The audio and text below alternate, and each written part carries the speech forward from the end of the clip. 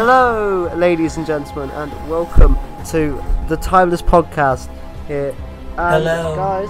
It's a celebratory week. This is the first podcast being released. We're on 19. Woo! Yeah. But you're not 19 yet. No. Oh. 2 days, my boy. 2 days. 2 days. Don't get ahead of yourself, Alex. You 18-year-old scum. In 2 days' time, boy. my liver will be crying. Yes, and so will mine. Some drinking. So will mine, probably. But welcome to the Timeless Podcast here. The only podcast you need. Not true at all, but the best podcast called the Timeless Podcast. The very best internet. podcast. Because there are a few. There are a few. There are a few. There are a few, but they're based on the NBC show called Timeless. Which I've never seen. I didn't know that was a thing. Me either until I researched. Well, I think we should review Timeless. Yeah, we should have researched the name before we made the name. Yeah. It's alright, none of them are around anymore. We beat the competition. So. Woo! I think a good name that we could do is the Big Red Box Podcast. Yes, let's do that. Let's do that. The Blues Podcast. Yeah, yeah, the most flammable material podcast. Yeah, the most flammable podcast on the planet. Oh my God. The Blue Spruce Podcast. The Blues Spruce. Is that blue spruce the most flammable is. material known to man? But now, how are you? What if I just laid this camera down, this candle down like this? How are what we? camera? How are we all?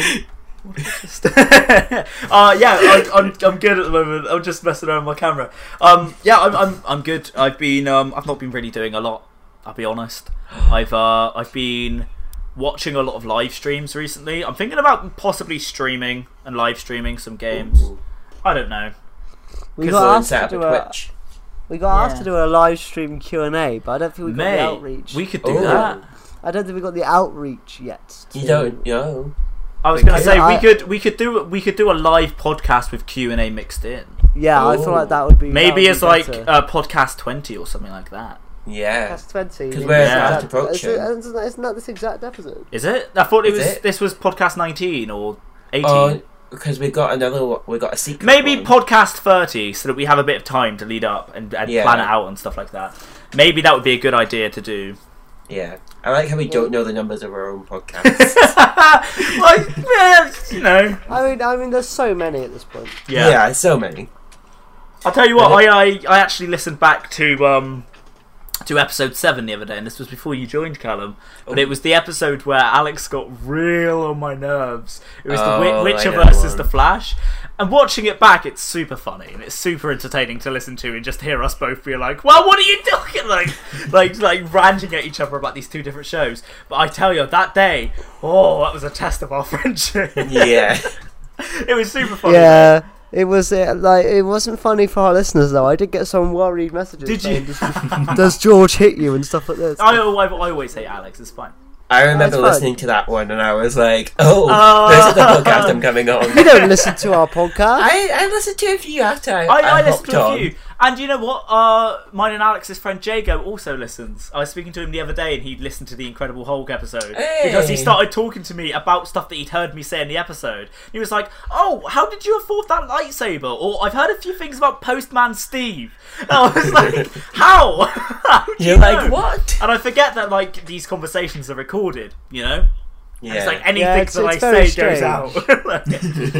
It's very It's odd. very strange. Now, I do want to echo on a day like this. I know, obviously, we're a fun podcast, but I do want to echo that, unfortunately, in the world right now, there are some horrible things going on. Yeah. So Yeah. I do want to say to anyone that is affected or is feeling the effects, we stand by. We stand by. 2020's been rough. It has There's been a lot of memes that have been coming out saying like my plans, and it's a really joyous picture, and then it's like 2020, and it's Yeah, like, I've seen that. and it's like dead Qui-Gon Jinn or something like that, you know. I do want to say though, before we go back to jokes, that we're recording this on Blackout Tuesday. Yes. Our thoughts Yes. are to everyone. Our thoughts are to everyone affected. Because it's getting to a point now. Well, it's been at this point for a while where the double standards that happen in the world is ridiculous. It really And I know is, that yeah. I know that from a podcast that is literally hosted by 3 white straight males. It doesn't mean a lot for us to say this, but the double standards that we see in either the workplaces or just in communities, it's getting bloody ridiculous. Like, the entire world just needs to pull up their trousers and get on with life. And because the planet is just one big community. Everybody on this planet is a steward of the planet. I believe that's something that I learned in humanities. Is a steward of the planet. We are gifted this planet by the cosmos, by the universe. I'm not religious at all, but we're on this planet for a reason, and we need to keep it safe. And I want to preach that. Yeah, I want to say. I just want to say this now before regular things continue. regular But broadcasting. if you listen to the show and you believe that someone based on the colour of their skin or their disability or anything or their sexuality deserves less, stop listening to the show. Stop it now, because we do not want you here. No. This world, the people that are on it, all deserve to be here, and they should deserve the same rights. 100%. It doesn't matter at all. The people that are saying that all lives matter as well, that hashtag is redundant, because that's not the point of this movement. The point of the movement is that Black lives matter the exact same amount as everyone else. All lives should matter, and that is the problem. Like you say, it goes for every single nationality, every single religious background, every single sexuality. It should just. Why can't we live harmoniously with other people? It's something about the human race which is just not quite right in the head. You know, there's only a few people that can see it on this planet, because there are still so many different factions of people who just don't believe in equal rights. And that's wrong. It just is. Yeah. Also, as well, if you look at the history, those people that don't believe that you believe this thing today that's going on is stupid. Look at the amount of people who are people of colour or different genders or different sexualities that have influenced your life. Yeah, exactly. Right? Yeah. So for those of you, and there are people out there that believe that what happened, that horrible thing that happened, is just something to sweep under the rug. It's really not. It's not. You should feel bad. And for those of you, I say this, and I believe all three of us echo this. If you believe that, stop listening to the show, because we don't want you here. This podcast is about us having fun. I'm sorry that this first 8 minutes or so hasn't been. It's been a rough 8 minutes. Yeah, it really has. But it has to be said, because days like this is when you realise people need to come together. 100%, definitely. 100%. So I want to apologise to what's happened, and I just hope that you guys can listen to the show, have some fun. Because I promise you it will get lighter. It will get lighter, yeah. This has been a very heavy beginning, but I think I've got some good things to say about this episode we're about to review. You know? Exactly. So I don't know about you two, but our thoughts are with you, and hopefully during this horrible time, in a couple months or even by Christmas, that the world will be a much better place. Hopefully. That's all we can hope for. That's all we can hope for. Sadly, it hasn't come out that way in the past very often. Yeah. I mean, if you look at the Spanish flu, the year after was Woodstock. So you never know. Anyway, obviously, I can't say what me and Callum have just done to the end of the show. We've done something very exciting. Yes. Something very exciting. But we'll announce that at the end of the show. Yeah. This week, I finally got my TV. There you go. You got your TV at long last. And you know what was weird? A bloke called Steve delivered it. No, he didn't. Did he not? So this was the problem. So I had a tracking message from DPD that morning, and I assumed that was the TV package. So then at 2 o'clock, when the TNT van arrives and delivers the TV, and I get a text from DPD 10 minutes later, like, your package is 5 stops away, get ready. And I'm like, have they just sent 2 TVs? Like, what's going on? And my mum was like, I'm having that straight in the front room, thank you very much. Like, you know what? Yeah, you do you. But no, Amazon just sent me a receipt in a massive box. It was just a piece of paper with a receipt, and I was like, I do have e-receipts. Yeah, I do have e-receipts. They sent you a massive box with a receipt. Free box. So yes, Postman Steve. So strange. Delivered a receipt. Oh. And they got 2 different couriering companies to do it. Yeah. That's really weird. That sounds like a waste of money. But no, for Amazon, not for me. Oh, it's been great. I've got BritBox on it. Yeah, it's fantastic. I watched a bit of Toast of London the other day. Fantastic. Really wanted me to start my own beak collection. You collect beaks? Yes, I do. What is that? What is that thing on your ankle? Oh, it's just a tag, an electronic tag. Yes, An electronic tag. And does that blood stain over there have anything to do with this electronic tag? Yes, I had attempted murder. Murder? It was only attempted. It's so good. I love those. And then she pops up throughout the episode. Yeah, because she's mental. I don't know what you guys are on about. It was the Bruce Forsyth episode as well.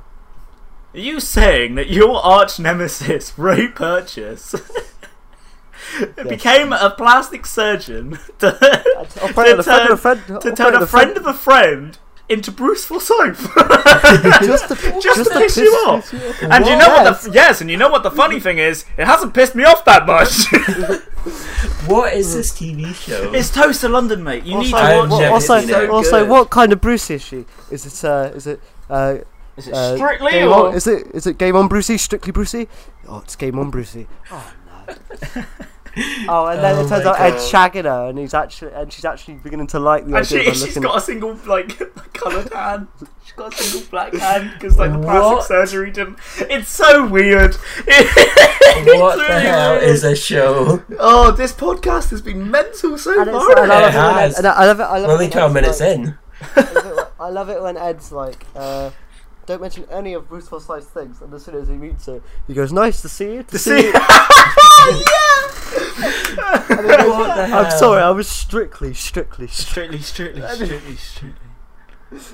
good. And he meets up with a journalist. He's like, "Do you think this could be one of those? If you think this could be one of those interviews where you get your interviewee drunk and spill the beans, and then it cuts away to being really pissed." What was it that he says that makes her laugh? Oh, right. It's the word canal. The funny thing about the word canal is that it has the word anal in it. I am so lost. I don't know what's happening. Oh man, mate. You'll love it's such a good show. I need to watch it. You do. I think it's on Netflix. Oh, is it on Channel 4 or is it on Netflix? It's on BritBox. It's on BritBox. I need to. Yeah. Lovely. I need to it's on Netflix. give it a watch. It's everywhere. Is it on Netflix? Yeah, I'd recommend watching it on BritBox though, because Netflix cut it down. Oh. So yeah, how has everybody been this week? How are you? TV. I've been watching Kicking It. Watching Kicking It. Kicking It's my childhood, man. I don't know what that is. Bobby Wasabi. Nice. And all that. Jason Earls from Hannah Montana. Mm-hmm. Oh, Hannah Montana. Love a bit of Hannah Montana. So you know what Hannah Montana is, but you don't know Kicking It. Yeah. Hannah Montana was around way before Kicking It. True. But we're the same age. Kicking It started in 2010. Yeah, I would have been 10 years old. Yeah, we would have been 9. I'd have been 9, yeah. Most likely 9. I didn't really watch TV when I was younger, though. What did you do? Watch porn? Were you ahead Why? What did you do? Read books? What did you do? Did you log on to Pornhub as a 10-year-old? What are you talking about? Oh, I went outside. I actually had friends back then. Friends? What is this? I know, I don't know what that is. What is this outside world you talk of? It's weird. Yeah, I ain't been doing much. I've literally been laid in bed for the last week. That sounds like the dream. It was great. My back's killing me. You got a new lightsaber. I thought I got this before last week. No. Yeah, I think you showed it on the podcast. I thought I did. Yeah, I think you did. You joined a Zoom with us after. You got it the same day as my TV. Because I remember you going, I got this package this morning. No, you said it on the podcast last week. I was going to say, I'm pretty sure I did it on the podcast last week. Because it was like the 18th of May that I did the Postman Steve has given his hostages back to me. If I didn't say it, I got a lightsaber last week. The 18th was over 2 weeks. The 18th was 2 weeks ago. Yeah. You had it for 2 weeks. Probably. Maybe not the 18th. Maybe it was like the 20th or something. Well, I definitely said it last week. I'm pretty sure. Well, then I think you did. I remember you saying it. Ignore me then. I will. We will. But no, I'm just getting ready for some birthday celebration. Yes. Happy birthday to you. Go get copyrighted because of this song. This song isn't copyrighted. It's not anymore. Happy birthday, dear Davros. Happy birthday to you. Apparently I'm Alex Sigma now because I hold. Oh yeah, no, you're Alex Kingston. You know what? I'm not even complaining. I'm not even Hell complaining. in high heels. I'm not even complaining. You think I would, but no, I'm rather happy with that. Oh my god. But no, I mean, what have we got in the pipeline, guys? Is there anything going on? We got the quiz on Wednesday. The quiz is making a return. It would have been done by now. Oh yeah. Well, I guess I can announce who we've got next for the guests then. Go on. We've got Bill's foster mum doing. Her name is. Don't Jennifer. Him not remembering. Jennifer. Something. Quickly checks his email. Jennifer. I'll just do that now. It's Jennifer Aniston. Jennifer Aniston. Imagine that's actually her name. Oh my god. Jennifer Hennessy. That's her name. Jennifer Hennessy. I have to check my emails. Is Hennessy a drug? I don't know. I don't know. Then we've got the actress who played Tecti in The Timeless Children, which I think might be an exclusive. I don't know. I don't know if she's done anything else in Doctor Who. But there you go. That's our 2 guests for next week. You're getting 2 guests. 2 guests for next week. We've got 2 guests this week. We've got Benny this week. Benny! Yes! No George, You why are you have. not part of the quiz tomorrow? Why Be are a you late not part of the addition. quiz? I know. Join the quiz to see Benny. Benny. And Yiji. So. And you can compete in my round, which you already know most answers to. Benny. Yeah. Yeah, because I helped you pick them. This pod is going to be probably a lot shorter than most. There is a bit of news which we missed last week. Oh, it's a news. So Week old news. It's a little bit old. It coincided with the thing that we both missed, me and Callum. We should have really caught it on Twitter. We didn't catch it last week, so that was What was it? So we can't say now. We're not in the news segment. That was ruined. Oh. It doesn't matter. We just had like a yeah. bloody 5-minute break when we were talking about social distancing. Exactly. Just put in the news bit now. Stay alert. Control the virus. Stay alert. But no. So it's time for the news. The news. It's time for the news. By the way, George, you've been asked to get rid of the old sound bites. Our fans want you to do a new one each week. So No, I Really? like the soundbite. So George, do it. Do you want me just to do it the same way or Toast something in else? London. Change it up. Okay. Amma says it's time for the news. There you go. Amma thinks it's time for the news. Thank you, Elmo. Amma killed his landlord. Elmo, everyone. Woo! Well done. Amma's going now. Bye bye. So Bye, Elmo. Enjoy. There's a bit of news now. Amma killed his mum. So, commencing from January 2022, Big Finish will be changing the way they do their Big Finish release I saw schedules. this. Okay. For more than 2 decades, Big Finish has been producing Doctor Who audios starring doctors such as Tom Baker, Peter Davison, Colin Baker, Sylvester McCoy, Paul McGann, David Tennant and John Hurt. In recent years, they have done the monthly range from 1963 to from the eras of 1963 to 2017. The first 50 of which are on Spotify. Yeah. Oh, are The they? original Big Finish audio drama I believe range, so. now called the Monthly Adventures, represents a continuous unbroken run of Doctor Who audio adventures, one every month since 1999. The range of late, featuring adventures from the 5th, 6th and 7th Doctors, will end with the release of 275. Thereafter, there will be a rotation of releases, with each Doctor starring in their own little box set of adventures. Oh, that's quite cool. Yeah, I like that idea. Chairman Jason High Ellery said, one comment we often hear from our listeners is that it's very hard to find where to begin with Big Finish. This change to our release schedule will make it easier for people to start and just jump in wherever they feel. Nice. And then Nick Briggs says, as well as making our ranges much less confusing for Big Finish beginners, this change allows us to have more creative freedom.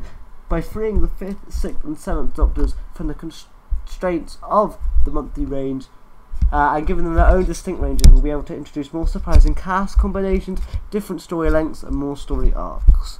So guys, obviously we haven't been the biggest Big Finish buyers, but I think this will open up more opportunities for me to maybe buy the odd set rather than go, well, I'm going to buy that one DVD which is just a weekly story. So, is it box sets they're doing? I would assume so. Yeah. I think this will probably get me to buy Big Finish more depending on the price of them. Yeah, I agree. I feel like it's sort of the idea having like a monthly range as like a subscription base might be cool still, and just like have it so that you can subscribe and have like £15 a month and you get a new audio, bit like Audible, you know. That might be cool. Subscribe. But I think that having individual releases and making a bigger deal of those individual releases for each of the Doctors and stuff like that might be quite cool, you know. Oh, by the way, I just realised as well when I got a comment from her, it was like George says and stuff like that way too often. I totally do. It's buzzword. It is, and stuff like that. Yeah, I do. And like, I'm going to start using that now. When I'm working, I'll say like, 2 seconds. And then I'll like be off for like 5 minutes. I'll be like, alright, just 2 seconds. And I say it every single sale. Alright, Rose time. 2 seconds. Yeah, you know me.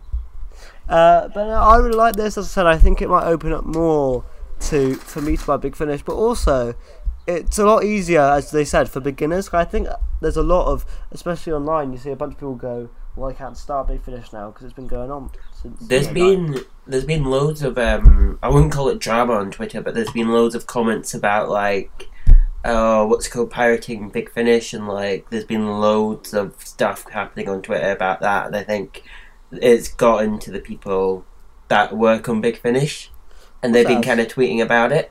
Of course it has, so they should be able to. Yeah, interesting. Somebody put on a cool mock-up image of something that looks like BritBox with Big Finish audios, like a streaming service. I think that would work. That'd be super cool. Yeah, I'm just really excited for the future of Big Finish going forward. I don't know how you guys feel, but I think this is a great change. Yeah. I just hope they stop doing Time War stuff because I'm kind of getting sick of it. No, but I think that's the problem with them, though. They can't really add too much to the lore, can they, without just plugging gaps. Yeah. That's kind of their problem. They're like, Big Finish won't have the go-ahead to change the history of Doctor Who. They can't. I mean, I feel like the last big thing that they did, except obviously this Time Lord Victorious stuff that's happening, the last big thing they really did was the old Doctor's New Monsters, wasn't it? Oh yeah, where they had a bunch of like classic Doctors battling some stuff from the modern series of. I always remember it was like you had. I know the monsters were Jadoon. Yeah. Was it Ragnos as well? No, Ragnos I think was in the second, but I owned the first Doctor. Oh, he's up. This is what we made earlier. I'll fix the... His Blue Peter style. The audio, don't worry about it. Let me get at it. Some lift music. I'm going to fall off it. This is going to be fun for some hold music to look at.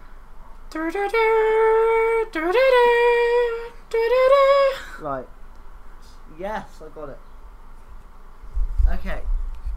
So the first box set was Fifth Doctor and the Weeping Angels, the Sixth Doctor and the Jadoon, Seventh Doctor and the Sycorax, and then the Eighth Doctor and the Sontarans. But I assume it's a character that I haven't listened to the Fifth Doctor one. I'll be honest. I want to listen to how they do the Weeping Angels. To be fair, I think that would be pretty cool and interesting. I love the fact it's Davison the Weeping Angels as well, because Davison's quite like a stoic Doctor, so to have something like the Weeping Angels as well would be really cool. But no, guys, that's all the news and stuff. I like the problem with last week. A lot of you guys complained at the short length as well. We're really sorry, but we didn't want to talk about Hulk. It was the Hulk. Can you blame us? I hope this week will be a bit longer for you guys. If not, we got a little special treat coming for you later in the week anyway. Yes. So be interesting. If not, the issue is as well, when we first started the show, obviously it was when Doctor Who was on air, so we'd have a lot of news and merch to talk about. Yeah, of now course. we're sort of in that grace period, and with, the pandemic going on as well, there's no filming, so we can't comment on stuff. I think filming's meant to start back up and stuff soon, isn't it? Yeah, they've been given the go-ahead. Nice! Yeah. Good-o.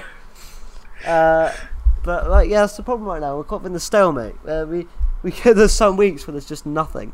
And because, obviously, it's not like we can go on the podcast. I think it's going to get a lot more interesting for you guys when me and George go off to university and stuff. Yeah. This will be like the only time where we talk. Yes. Compared, so we'll be like, we've just moved in.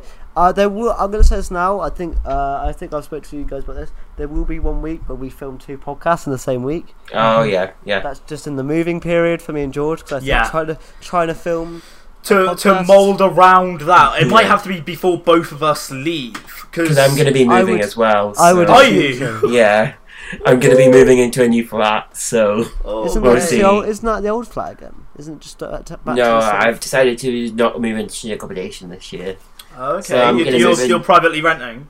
Yeah, I'm going to private rent. Fair dues, man. My cousin's been doing that since year 1, because he's basically he moved up. He's going to the same uni as his girlfriend for like the last couple of years. They've been together, so they just decided to move in together, and they've been splitting their rent. Doing that. It's easier and it's cheaper from the uni that they're going to just rent.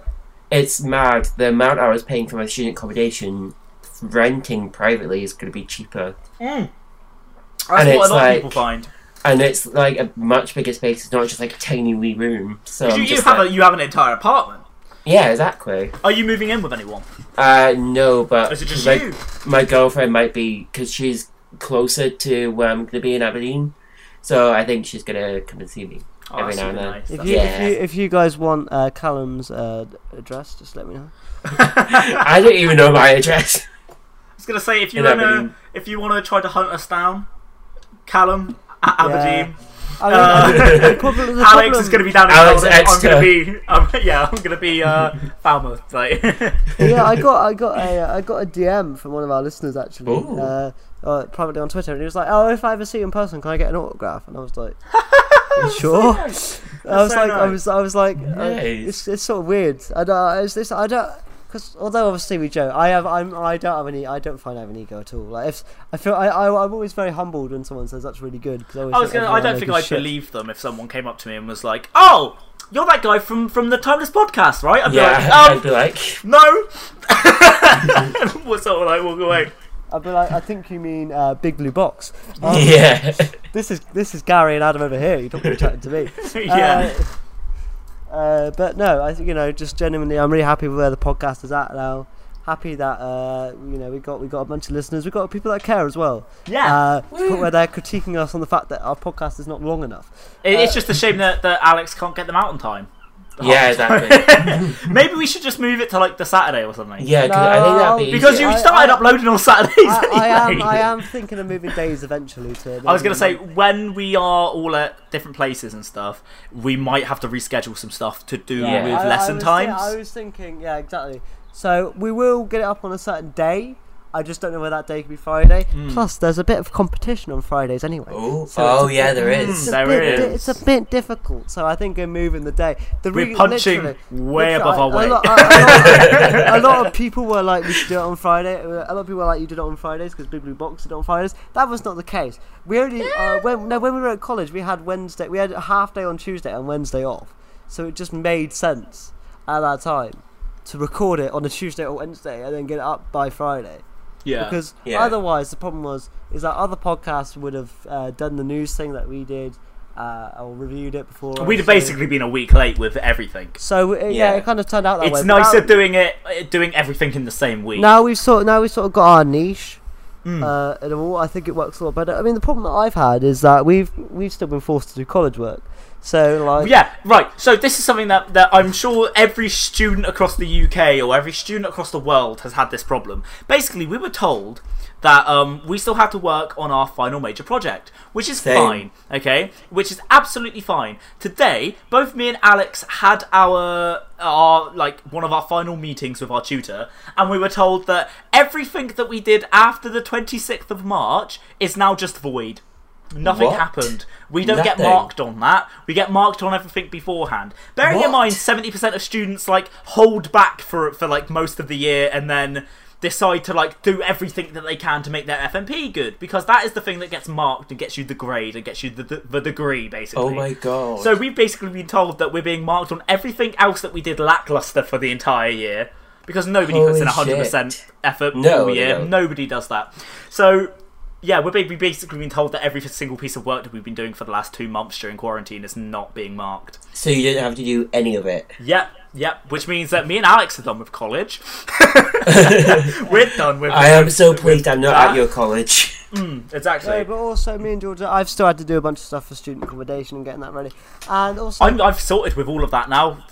Finance, accommodation, all of that. I'm just waiting for Falmouth to be like, hey, this is exactly where you're living. I've got to rig up my student accommodation because they said that they were because my student, you may have seen this around our town, but our accommodation's owned by Unite students. Oh yeah, I know them. So now they've taken over where I live, and they sent me an email about 2 months ago saying we'll contact you soon about payment details and stuff. And I went and I realised they haven't contacted me, so I need to ring them tomorrow. They're not going to contact you until like August. No, they said they'll contact me within. They said they'll contact me within a few weeks. You guys start in September, don't you? Yeah, we start in August. Do you? Yeah. So I'm gonna call them I think tomorrow and just be like, is there a place I submit this? Do you want it yet? I am really annoyed. Just whilst we're on this topic, we've gone back to our little ranting, what did we do this week thing. But I'm super annoyed at how difficult it is to do everything on the next step. Tell me about it. We haven't had any help from tutors or anything like that. We haven't had help from teachers like every other year group has. So us trying to basically, story with my finance is that I did everything. My dad was out on his yearly rate by £100. He literally put that thing in, and they sent me a message. I had to ring up and say, "Hey, is everything okay? Have I done everything right?" And they said on the phone. They didn't even send me a letter saying I'd done this wrong. They did it on the phone when I called them personally because I was thinking, "Have I done something wrong?" Yeah. And they were like, "Oh yeah, your dad hasn't put the right thing in. So can you send us a P60. I was like, okay. Have you sent a letter clarifying that that's a thing that I need to do? And they were like, no. And they hadn't updated anything on the thing. So it took an extra like 2-3 weeks to get my finance done. So everyone knows, most listeners know on the pod, that I am of wheelchair boundness. Yes. And DSA is a whole new kettle of fish. Because to do DSA you have to get tested, and I couldn't actually get properly tested because obviously you have to do it over the phone. But then I was like, okay, that's me done. They've sorted it all out. I get a thing back, and they're like, you have to contact every individual company saying you want the support. What? Just show this letter. Individual? I need to email companies being like, hi, I've been enabled DSA. And that shit's terrifying. Like, I need to ring them and go, how do I do this? What do I show them? It's like I've had no support with uni stuff since college terminated. Yeah, I'm not surprised. So as far as I'm aware, I'm still going, but I need to now figure out my accommodation. Do you want my payment details now, or do I wait later? Because I don't want them to go and be like, oi. Because I don't know about you, George, but my first accommodation payment is before I get there. I have to pay. I think I have to. Yeah. I'm pretty sure I have to put down a deposit on my.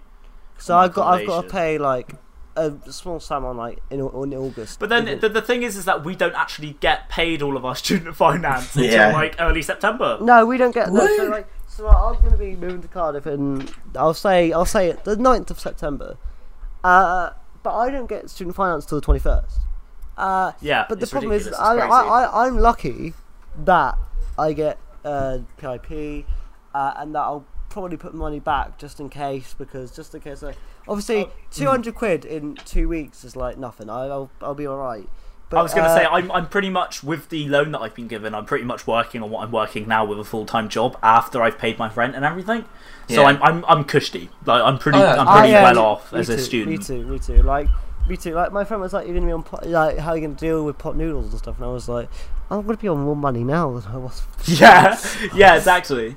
No, I'm going to be on like £400 a month for food shopping and luxuries, and heading out to the beach and stuff like that. You know, to the beach. You mean in the clubs? And in the clubs, having a drink and stuff. In the clubs. Yeah, man, no problem. But no, my accommodation was a pain in the ass as well, because for some reason, even though I'd done everything right with my accommodation, they were still sending me letters saying that remember to apply to your accommodation now. Remember to do that. So I'm sat there thinking I've done something wrong. So I ended up having to email them and call them up and everything, and they were like, "No, it's all fine. We'll just issue you your accommodation as soon as possible." Yeah, so I've got 2 phone calls to it tomorrow and be like, "Hi, you need my payment details." But also why? Because the problem is as well, they made the transition over And I'm like, okay. So they were like, yeah, but we can't have any details because of data protection. But I was like, but I've let them have my details, so I've just got to give them again. Like, what's the point? If I'm allowing a company that no longer owns the building to have them, why wouldn't I let the company that now owns the building have them? It's like, well, just take my details, you know? I'm sorry, I need to butt in here. McDonald's is now reopened. And I just saw on Snapchat that someone's got a load, and I need to go today. Oh no, I'm like... But no, McDonald's now. But yeah, a lot of people were asking us as well to talk about uni life when we get there. I'm sure we will. Oh no, we totally will. Because we're both doing different. Well, like we're all doing pretty separate things, right? I think you and Alex are both doing media-based things, right? Yeah. Whereas I'm straying towards animation and visual effects. Ooh. Yeah, exactly. Which will be fun. Yeah, it'll be super fun. A lot of people are still obviously worried, will we go? As far as I'm aware at the minute, as long as there's no second peak of this rotted virus, then we'll be okay. Yeah, I think I'm not going to defer for a year because it would be a year of me not doing anything with my life. And I don't want to be stood still for too long until I'm in the industry, you know? I know what you mean. Because especially considering the fact that both me and Alex, and I suppose you as well, Callum, did 3 years at college rather than 2. Yeah. So we're already pretty much a year behind everybody else, and to defer for another year on top of that, that's going to mean that I'm going to be 21 in my first year of uni, and I feel like that's going to be slightly too old. Not that I think that obviously you can just go to uni at any age, but I just feel like I'd want to do this as young as possible so I can get those life experiences. I know what you mean. I believe the worst case scenario is like the first 2 months they're said right to that is the worst case scenario. Because look, if this virus goes on any longer in the way it is for more than a year and a half, we're fucked anyway. Pretty much. The thing is though, it won't. We've seen in other countries that it's going well. We just the problem is that guys. I know aren't schools already open in England? Yeah. Schools. I woke up a couple like on Monday and was like, "Whoa, there are kids screaming at the school! Like that's crazy." It's noise. Yeah. It's like joy is happening. It's great. Yeah, and it's such like the world's a crazy time right now. But as I said, I don't know why I said this on pod or off pod. But if you look at the Spanish flu, next year was Woodstock. Like we got to have hope that we can just obviously it's going to be a while till the economy recovers and all that stuff. But in terms of our level of what we can do. I'm not saying because some people are like there will be no vaccine. Some people believe there will be a vaccine. Yeah. I'm just saying, everyone, you should have hope. The world is not a complete shithouse. Yeah, not quite. Callum, yet. What did you do? Nothing. I was playing with the top of some archive, and I almost dropped it when you were having that serious conversation. So I'm sorry. I'm sorry. But it's super weird thinking that like we're all I don't know if you've ever lived by yourself before, or I suppose you've done I've done 1 year. Have you been at uni for a year now? So I went to college, but I was in student accommodation, and just brace yourself for it because it's going to be weird. We had a little mishap with the fridge. Okay. We also had a mishap with someone trying to cook a bit of bread with a bit of plastic on it in the microwave at 1:30 in the morning. No! Fire alarms everywhere. Fire alarms off. We had to go downstairs. It was freezing cold. This is why we went back up. I didn't realise it was my flat until I was up because I was like half asleep. And then student wardens went, "Oh no, you're not allowed to go in there. It's toxic. Go downstairs." We weren't allowed back up until half. And you were just sat there in pyjamas, like. Yeah, pretty much, and like it's so awkward. I would be so screwed in that situation because I sleep in my pants. I was gonna say I'd be okay because I can't sleep in anything except pyjamas. Oh yeah. For some reason, I just don't like the feel of the covers on my skin. It's like. Oh yeah. Anyway, but no, it's gonna be super weird. Thinking that I'm moving out of my house away from my folks in like 12 weeks. That's the weird. Exactly. And the thing is, though, people are like, "Oh, it's only 12 weeks," but look how much the virus has changed in 12 weeks. That's true. Yeah. It's like you got to imagine. Obviously, I don't think the virus is going to go away. But you look at places like Australia. We're sort of where they were now. As long as we just continue to do what they did when they started and didn't get a lot worse, we should be out of this sooner rather than later, hopefully. Hopefully. And hopefully we'll all be back learning soon. Yes, hopefully. Yeah, fingers crossed. Getting drunk. Getting drunk. Yes. Getting crunk on apple juice. Mate, you are such a saddo. Anyway, guys, is it time for review? Yeah, let's move on to the review. Get in. Enough of this pre-uni rubbish. Let's move on to this review. Right, what's your review jingle, George? I just realised you've got to do 2 jingles back to back because you've got to do this in your synopsis corner. Oh right, yeah, but the synopsis corner pretty much stays the same. What am I going to do for this one? Well, I know. Oh wait, we don't have a. Okay. I don't know. I got one. Review time. There you go. It's been the best review ever. If anyone gets that reference, you're in. I don't get that reference. George, you should. Because it's the best review ever. That wasn't what I was going for. Was it not? That's what went through in my head. And that was a better review jingle than the one that I was going for the Teen Beach Movie Best Summer Ever, but just swapped out the words. Best Summer with Best Review. Anyway, so George, what are we actually reviewing this week? Oh, we're reviewing Mummy on the Orient Expressway. You almost said it. Yes, we are. That's why I Series 8, episode something. 8. Episode 8. For some reason in my head, I thought this was Series 9. I don't know why. Did you? Yeah, for some reason I just thought it was Series 9. The rest of Series I'm going to 8 say this now. I think this is one of the strongest episodes of Series 8. Anyway, before we get into opinions, the writer for the story was the Lord and Saviour Jamie Matheson. Woo! It was directed by Paul Wimhurst, and it aired on the 11th of October 2014. Oh, damn, that seems so long ago back when now. the world made sense. Are we old? God, we were like 13. Yes, I was we were. 14 when this book went out. Yeah, it's mad. Me. And now I'm 20. It stars Peter Capaldi as the 12th Doctor alongside his companion Clara Oswald. 2014. Damn. Wow. So, George, before we get into opinions, it's time for George Tucker's Synopsis Corner. George Tucker's Synopsis Corner. There you go. So, take it away. The Doctor and Clara have hit rough times. Basically, the Clara now hates the Doctor. Basically, it's like, now this will be our last trip, and the Doctor's like, all right, let's make it a good one. So they go to the Orient Express in space. It's a bit like the Titanic, but it's the Orient Express. It was also just a little bit of trivia. This episode was hinted at in The Big Bang with Matt Smith. It was. He goes to the TARDIS. He's like, an Egyptian goddess released on the Orient Express in space. We'll be right Doesn't there. that get a reference in the story? Yeah, as well? it does. Basically, doesn't the 12th Doctor go? The 12th Doctor's like, he's tried to bring me here before. You know, he called the TARDIS once, but I was like, nah. But no. So basically, the Doctor and Clara end up in this 1920s-esque Orient Express spaceship. But it turns out that some weird shenanigans are afoot with a mummy on the Orient Express. Basically, an old lady died. You know, it's the times we live in. The Doctor's all like, nothing's weird. It's like an old lady died. Clara, just go to sleep. And then the Doctor starts investigating. Meanwhile, Clara's on the phone to Danny Boring Pink, and he's like, "All right, Clara, you're not in danger, are you?" She's like, "No, not at all." And then she buggers off as well. So they're both in separate sides of the Orient Express. They're both doing separate things. Anyway, turns out that this mummy is just an old superstitious alien warrior that needed to be told to surrender.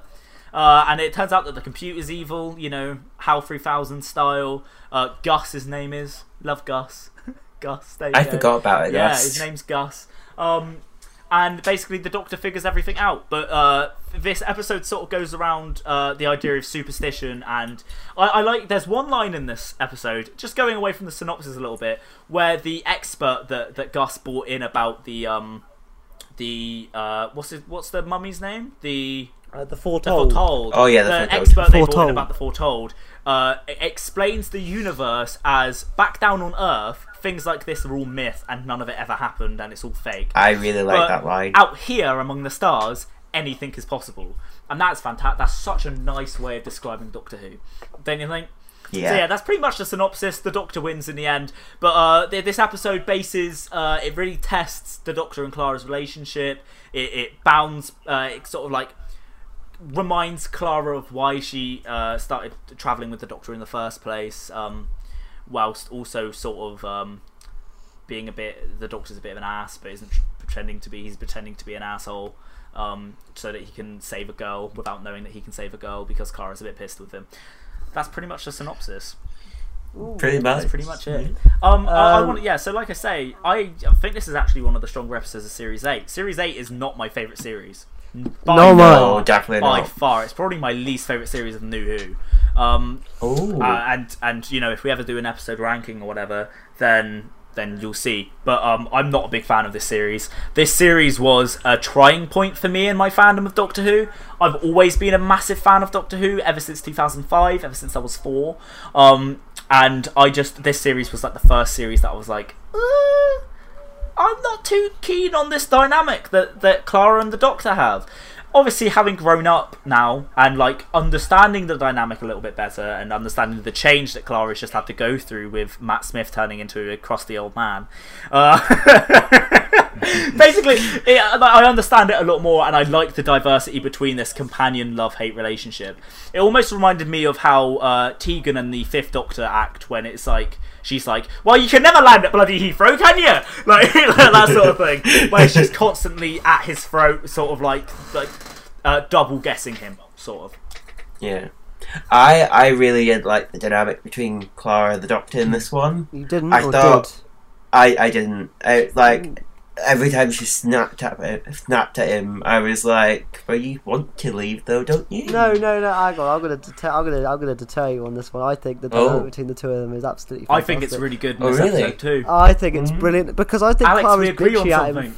I think Clara's bitchy. Wow. I think Clara's bitchy at him for the complete right reason. Yeah. I don't want to skip. I mean, obviously you did the synopsis, but right at the end when she thinks she's just going to sacrifice poor Maisie. That's granted. She has a right. No, but also if you think about what he did in the episode previous. Yes. In Kill What the was Moon. the episode previous? I believe it was Kill the Moon, wasn't it? Yeah. And he just left Clara. Of course, she's going to be pissed off at him. Yeah, I can remember. I feel like a lot of the tension in this episode is based on the series itself. So to really understand this episode, you need a good understanding of what this series was and what led up to it. However, you can still enjoy it. Yeah, it's a cracking sort of like. I'd like to say it's a basic episode of Doctor Who, but that's not saying it is bad. That's saying that it's fantastic. And if somebody is going to watch an episode for the first time, we're like, all right, well, try to sell me on Peter Capaldi, then I might show them like this one as the third episode. I think this is when Capaldi peaks as the Doctor. I think this is his like defining moment as like his costume. Because and, I feel like and... Capaldi in this episode, the 12th Doctor in this episode, is sort of still coming to terms with his new personality and still trying to develop that sense of humour, which goes on throughout series 9 and 10 as well. Because at the end of the episode, when they're sat there on the alien beach and the Doctor's poking at the sand, and he just goes completely stone-faced, he just goes, "No, I saved you and let everybody suffocate." Haha. And like starts poking again. Really love it. And Clara's dynamic with the Doctor in this episode I actually really like. So the entire part where they walk into the train and that was and cool. The Doctor's like, why are you smiling like that? And she's like, I was smiling. And he's like, no, but it's a sad smile. It's like you're showing two emotions at once. And she's like, well, sorry, I was smiling. And she's just like really pissed off at him. I didn't like how they went on, like, every time the Doctor tried to, like, talk about the planets and stuff, she was like, the last hurrah. Yeah. No, but... And, like, all that kind of stuff. If anything, she's right in that. Like, they need to talk. Like, that's the problem. They're acting as the things... I did like that scene as a whole, as an entire arc of a single shot, even. That is fantastic. Yeah. Well, the way that she starts off being like, it's the last hurrah, and the Doctor's like, well, I thought that's what you wanted. And then, like, by the end of it, he's like, can I talk about the planets now? Yeah, like, I did like that. There are some brilliant, like, comedy parts from the Doctor. And it's sort of like a humorous innocence coming from the Doctor, where he really has no idea what's going on. Because human emotions to this version of the Doctor are just way above his head.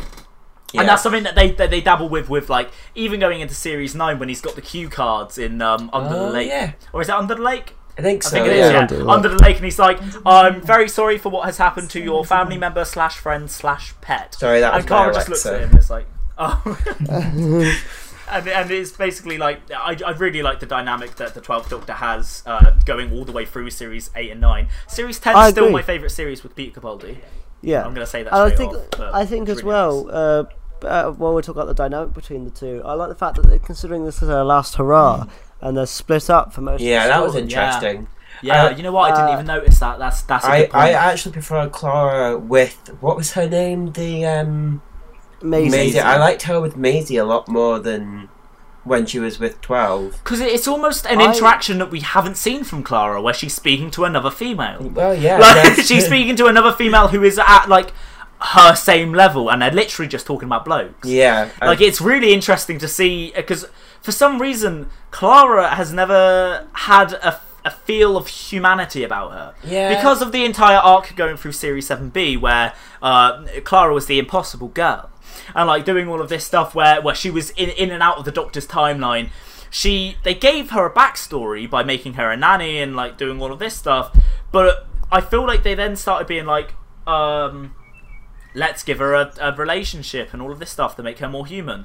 But just having that single conversation with Maisie halfway through this episode made her feel more human to me than going out with Danny Pink did, or doing anything like that. But also, so this is the problem with Series 8 as a whole, is that for some reason I feel like, just immediately after Series 7B, and sort of she tweaks throughout the 50th anniversary, Clara Oswald's character just completely changes. She does, yeah. Like even in the 50th anniversary, her parents have changed. Have you noticed that?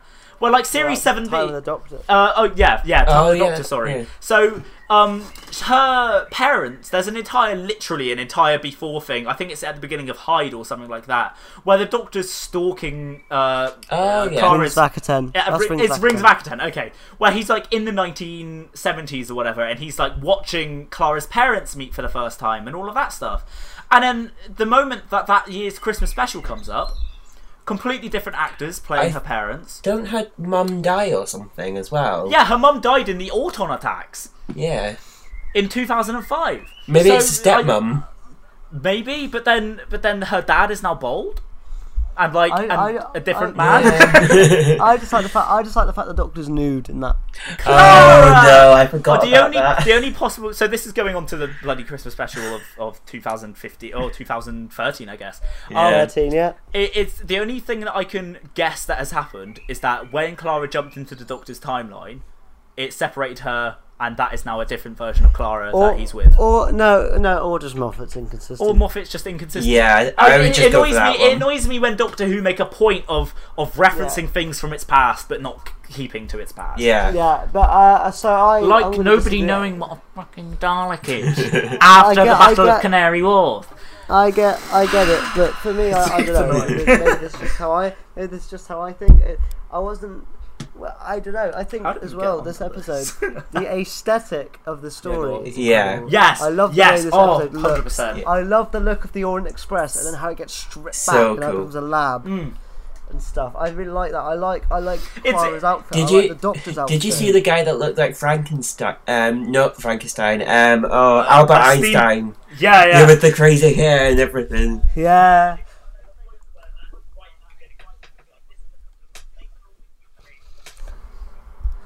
I was going to say there's a bloke where right at the beginning when the Doctor's like, this is a completely faithful recreation of the Orient Express, except it's a bit bigger, and then somebody walks past with like a steampunk goggle and he's like, well, mostly faithful, but it's those little nitty by gritty. Foxes. Also, Yeah.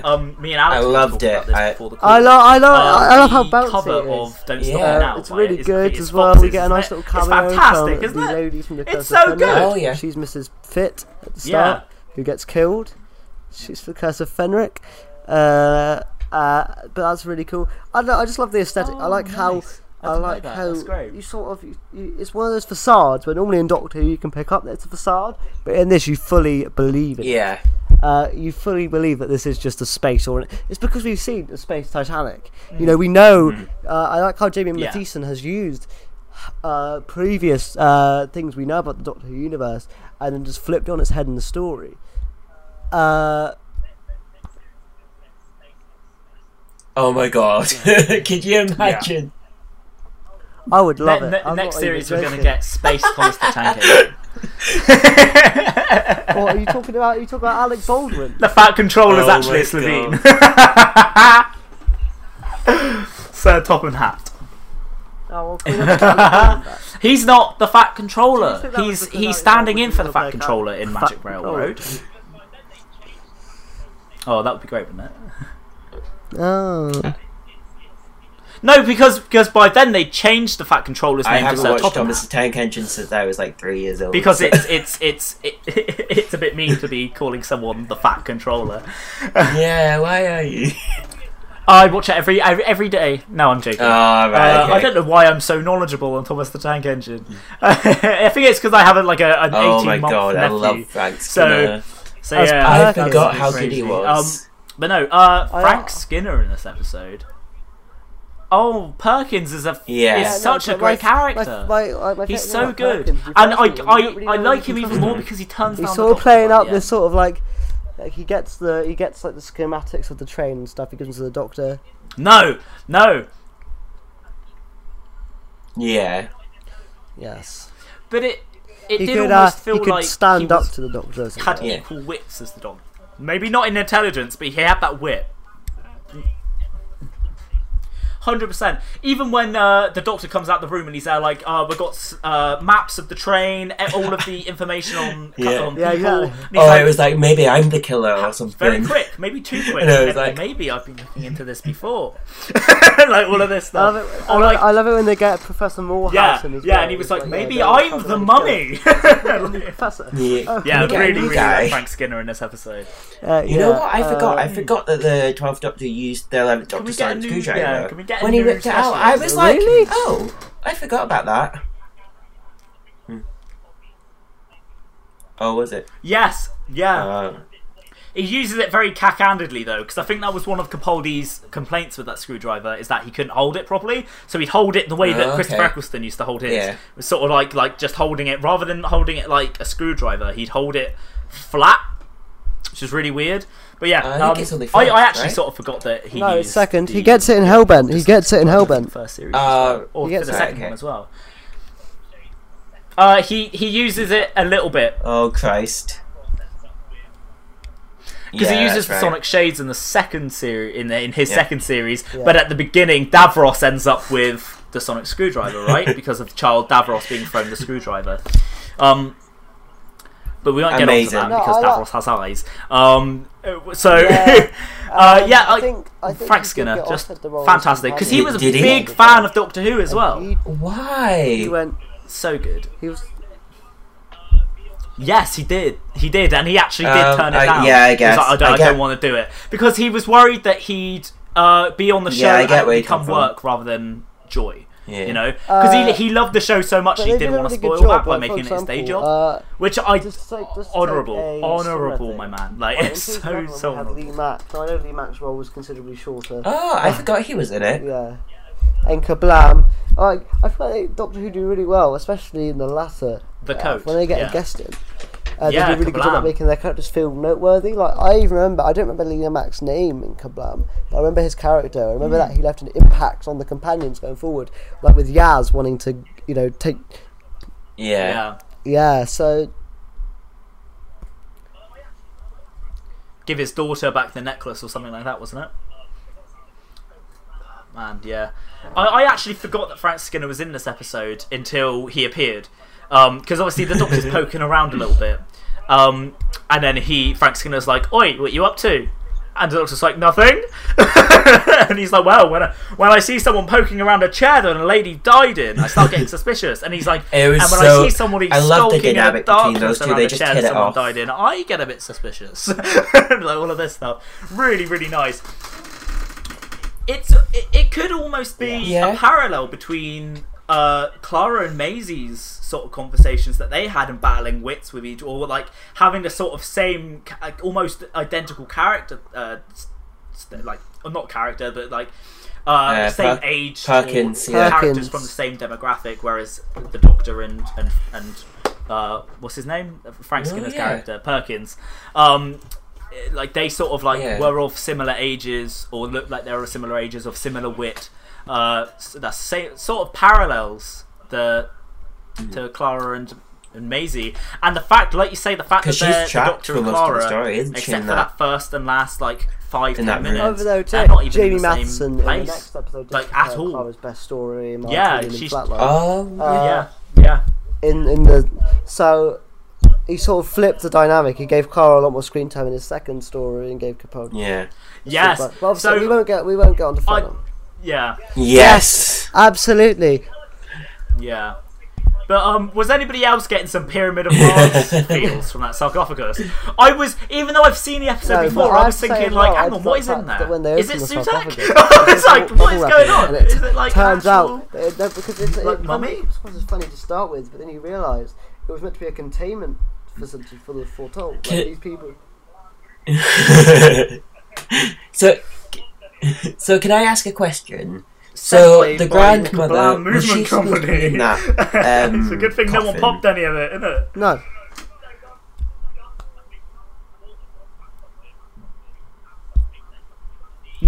No. So Foretold. Gus, I think, brought along that coffin to have something that he could put the what's the name?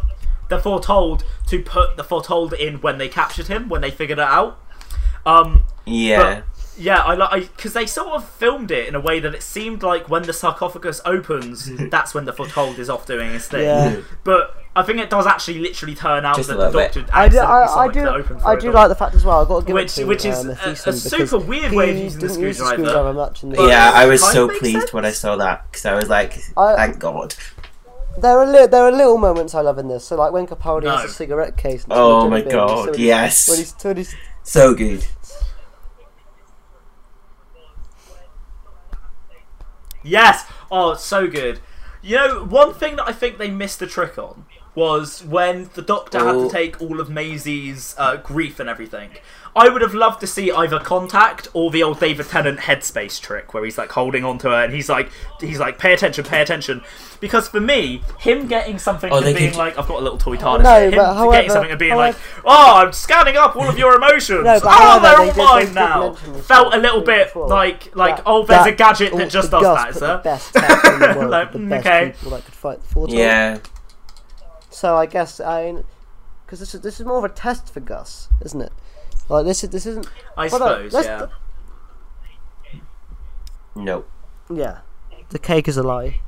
Yeah, it gave me. I don't know if either of you have ever played the games Portal, the Portal games. So it gave me some very serious Portal vibes. In which basically the plot of Portal is that there is a robot who is conducting scientific tests on human test subjects, and it's your job to get through each one of the tests. And it's like this very like robotic voice, GLaDOS her name is, and it's this very robotic That does sound like Gus. voice coming over everything, and it's a very sarcastic robotic voice. And it was I was getting some Gus was very fantastic. Let's talk about Gus. Oh my God. Gus is Portal- brilliant. Like for example, Valve like sort that of scene when feelings. Gus takes over and the Doctor works Yeah, it out. yeah, But Gus. then when Capaldi's on the phone and he goes, "Get off the phone," you're thinking, well, you know, he's not gonna do it. And then he just gets rid of the entire camera. I was like, and damn. you see those people floating outside.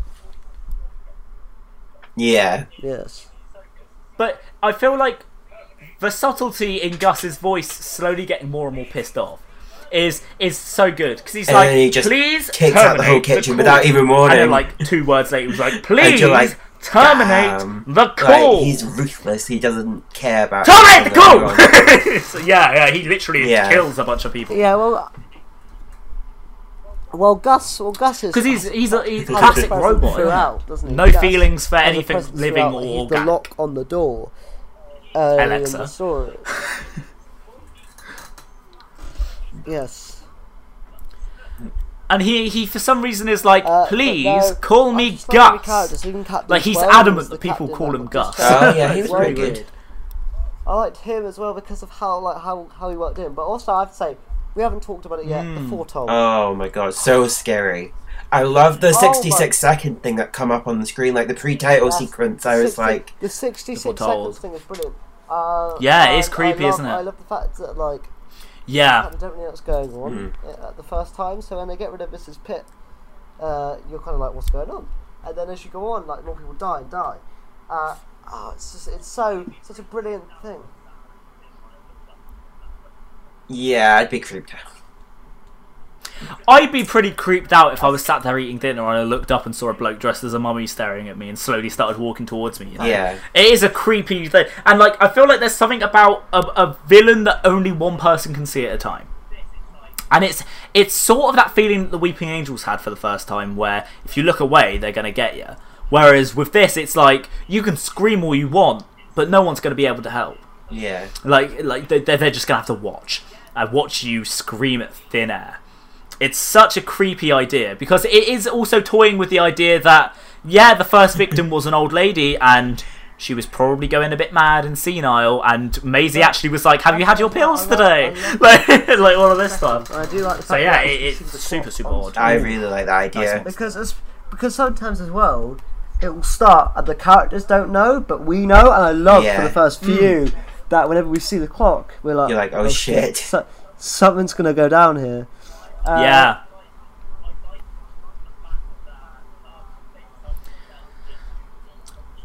I felt like I liked the fact that they decided to delve into the cultures and mythologies of different alien races, because a lot of the time Doctor Who is very Earth-based, and it's like you never really go to the past on a planet, and you never really go to the future. I'd really like an episode where they're like, the present on this planet is like this, but to find out why it's like this, we need to go back to the past and see what it was like before.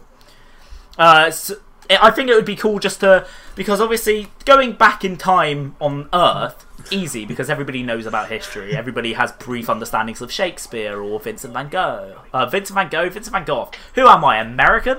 But no, basically, I love the idea of going into the culture of different planets, and it's the same thing with why I really like the idea of the Rings of Akaten and going to like an alien market and like seeing all of these different species working together and like selling their goods and all of that stuff. Or the in Turn Left, the beginning of that, when they're in this alien planet, but it's like sort of an Eastern Asian sort of stylistic choice that they've decided to go with. Love seeing that sort of thing, because it opens up the wide-eyed wonder of Doctor Who, and it should be like the mythos that. Of the No, yeah, really liked. Yeah. I forgot what I was talking about. I just started ranting. Yeah, I really like mythology. I like Earth mythology as well. But when they're like, but the fact that Earth mythology we know wasn't real, like we pretty much certain that Ocean didn't exist. But then sort of adding an alien behind that mythos just sort of doesn't ring right with me in my head, like they did in Series 9. But being able to do that with alien planets, and going back to what Mr. Expert said, saying, about you guys, but I out love here the way anything they is set up possible. how the That immediately opens up every single it was really interesting. First. Because there was also the ticking time bomb in the corner, but also then you've got to realise if it keeps picking people off, you're going to slowly lose these valuable people that can help out. Like, the more people that die, the more you're going to lose. So like, the first few, horrible to say, but as the Doctor's put it, they're expendable. Like, we don't need them to help us out. But soon you're going to lose vital people of the group, because the Foretold doesn't pick randomly; it has a system. And I love the way. It's so good, because throughout the episode you're trying to work out how does the Foretold operate? Why is it operating? How come no one else can see it? Why is it attacking whoever? And it's the moment when the Doctor works out that it's Maisie, and he's like, Clara, you got to lie to her, and that's the killer moment, because Maisie is a sweet, lovely lady that we see. She's a bit out there, but still a good character. But she has good intent, and I think she's a bit bonkers. Mathieson again is very good at making you care for these characters. Like, we only met 20 minutes ago, so it's I don't know, man. It's so brilliant. My only complaint about this story is it wraps up quite quickly. I disagree. I disagree. There's no really any goodbyes towards any of the characters at the end. No, but there wouldn't be. I disagree with that as Have well. you seen Doctor Who? We literally 2 weeks ago. Sorry, George, but 2 weeks ago we watched. I understand what you're saying. Yeah, that's true. Right at the very end, Go on. No, please go ahead. Yeah. True. No, I somewhat agree with what you've just said, Callum. Just because of the fact that it felt like we sort of see the Doctor messing around with something, and then he's like, just a minute, I'm going to do it in just a minute, and then the train explodes. And I think it's supposed to be a sort of cliffhanger idea, and then the next shot is them on a beach, and it's like, I'm just poking at sand. I think nature of the but I ending sort goes of agree along with what you just what you said. You've got 6 seconds. If there was an elongated ending, it would have felt like, well, now they've got all the time in the world. That's true. Okay. Yeah. So like, I like the fact it wraps up quickly. I like the fact that when it would have been Lord of the Rings style, like 3-4 different endings, and it's like, when can I go to the toilet? We told you that. We got this and that, and all that. Yeah. I like how quick and because the pacing in the story is brilliant. Yeah, like, when it's it great. finished, This I is was a like, flag. That was must be a 40 flag, minutes. like that sort of thing. Yeah, go ahead, man. Can I just talk about my favourite scene in this entire episode? Yes. And it's when the Doctor is in his cabin by himself, laying down on the bed, and he's talking to himself, and he's literally like, "Come on, no, it's just not that kind of Tom Baker impression going on." Wait, are you thinking what I'm thinking? And he sort of like looks at himself, and he's like, "Yeah, I think I am thinking what I'm thinking." It's just a mummy that, yeah, and I think seeing that. And knowing that in Heaven Sent, he talks about his mind palace and how whenever he's alone, he pictures himself in his TARDIS speaking to Clara. And that sort of like backs this up so well. Because it's the Doctor figuring things out in his head, but I can totally imagine him picturing himself in his TARDIS, like at the console, sort of being like, do you think what I'm thinking? I must be thinking what you're thinking. This must be a mummy that only the people who are about to die I also can love see. how much of an like asshole. That sort of thing. Oh, I love how much of an asshole the best Doctor scene. is. Oh my god, yes. I love it when the Doctor's being eccentric. I He's being love this himself, kind he's of like, Doctor. figuring things out. Like the first, like. Yeah, I like Yes. how ruthless he is. Like the first one is when it's going to be People dying left, right, and centre, and he's like, "Well, you're gonna die. Make it count." It's Captain Quell. He's the big one that he first talks to, and he's like, "Isn't it he's like, I want to. Oh no, sorry, you are right. It's the Professor bloke. Yeah. It's Professor Morehouse that goes first, and the Doctor's like, "Come on, you got to describe it," and he's like, "I want to bargain for my life." He's like, "No, you can't be doing it in that." Yeah. Yeah. No. Just describe it. You're gonna die. Make it count. He's like, "What? You're not going to be able to save me?" And he's like, "Well, no, of course I'm not going to be able to save you. But if you do this goes, thing, "Is a man just dead? Are we not allowed to mourn?" He goes, "No, you're not allowed to mourn." No, you can't. It's crazy. It's good. I just love how we've got a bullet to our heads. We can't. And he's like, "You're either really smart or we gotta really think." like I don't know what the exact word is, but he's like, "You're either really smart or you're really an arsehole." He's like, "If you're lucky, on both at the same time." Or something like that, because Perkins goes, "You're really arrogant. Oh, you're arrogant. I can't tell whether you're arrogant or smart." And he's like, "Well, if you're lucky, on both at the same time." So I love stuff like that. Arrogant. Capaldi has such presence as well. Oh my god, I love him. But I gotta give credit. So do I. Oh, 100%. So good. I love Capaldi's Doctor. I love it so much. And it's so weird thinking that, like, when Matt Smith left and Capaldi started, I was so, like, against it for some reason. And I have to say as well, I look back at Capaldi now with as much starts off quite bouncy, if not more fondness than I did. Fox's coming in with her cover, but also Murray's quite bouncy music for the Orient Express, and then the dark music you get when those 6 seconds hit, the music just changes. It's quick, it's uneasy. I love the editing. Whoever did edit this did a phenomenal job, because the editing's really quick, and every time you hear Capaldi go, "Start the clock," it's so terrifying. Like, you're on the edge of your seat throughout the entire story.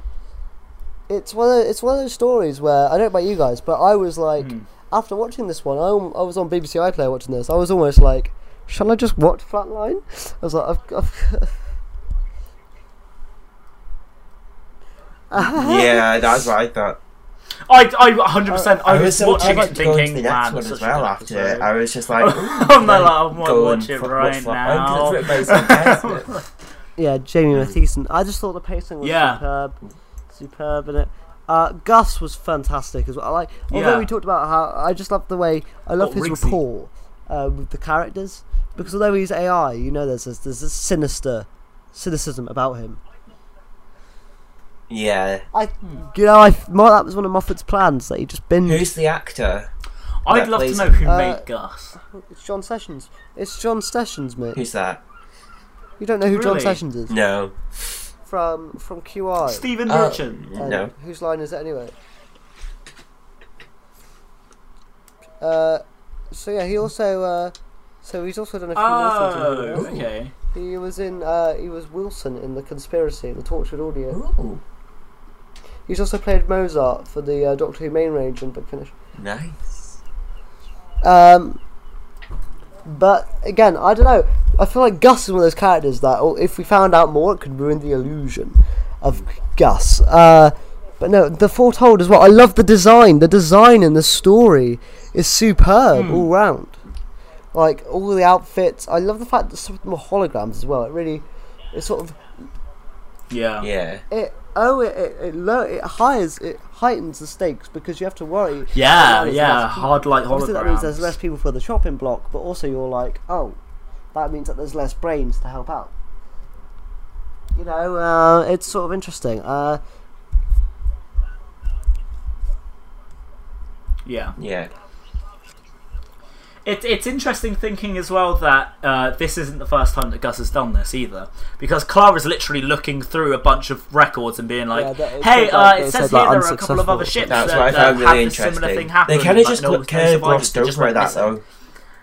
I mean, again, Callum. Yeah, it said failed. Yeah. Yeah. Or also, though, Callum, I feel like the more issues with the pacing. I thought again that's probably something that Moffat had planned for future for stuff. You don't have a moment to linger. It's just boom, boom, boom. You gotta go. I really enjoyed that about the story.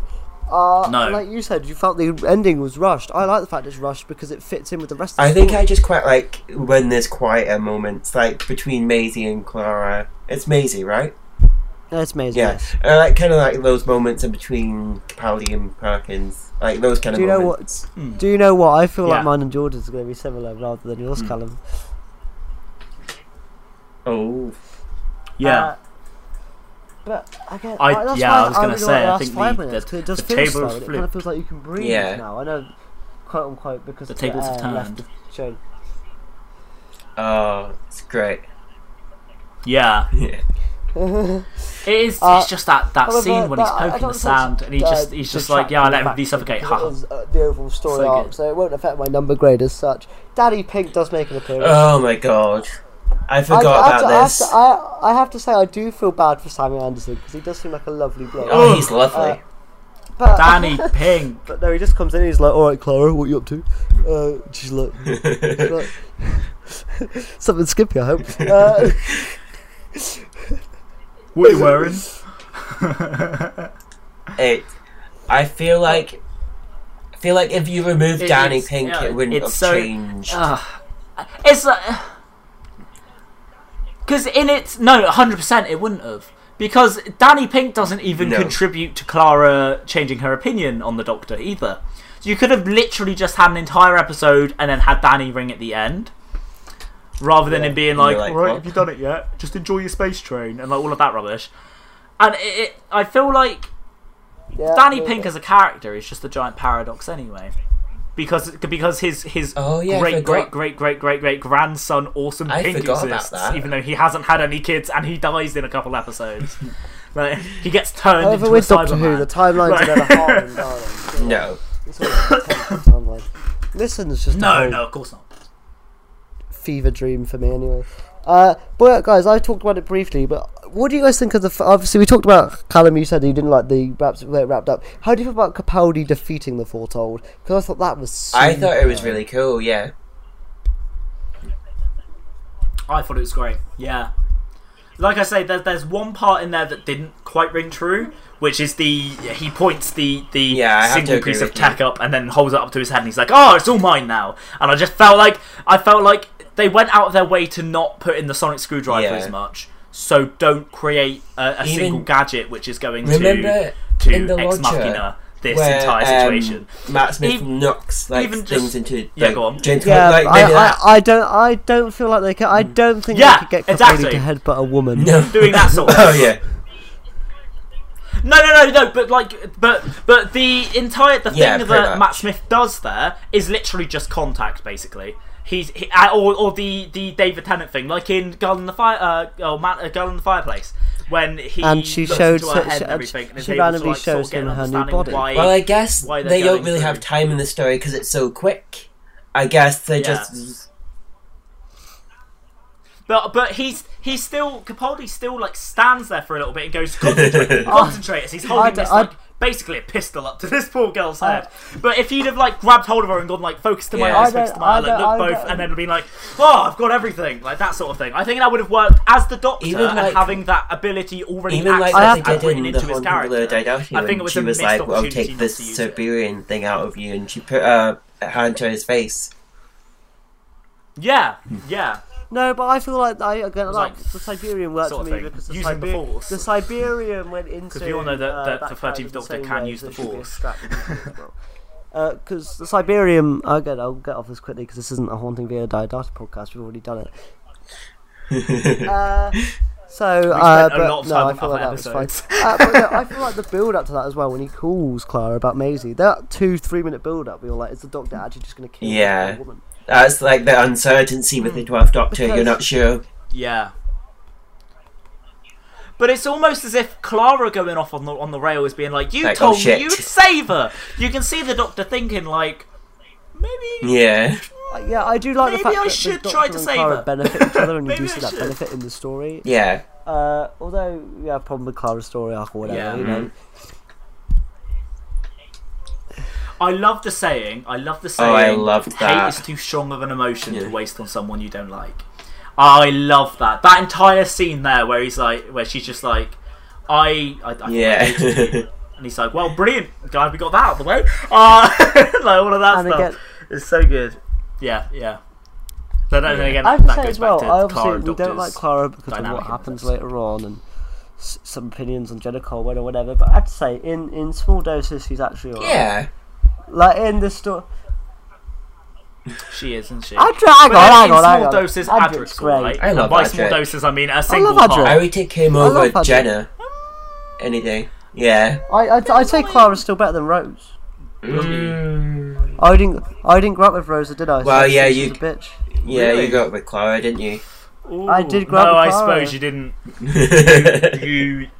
But no, I always have a fondness for Clara because I feel like she was the companion that introduced me. Like obviously growing up and learning about media and how to write things, I think she's a bit too OP.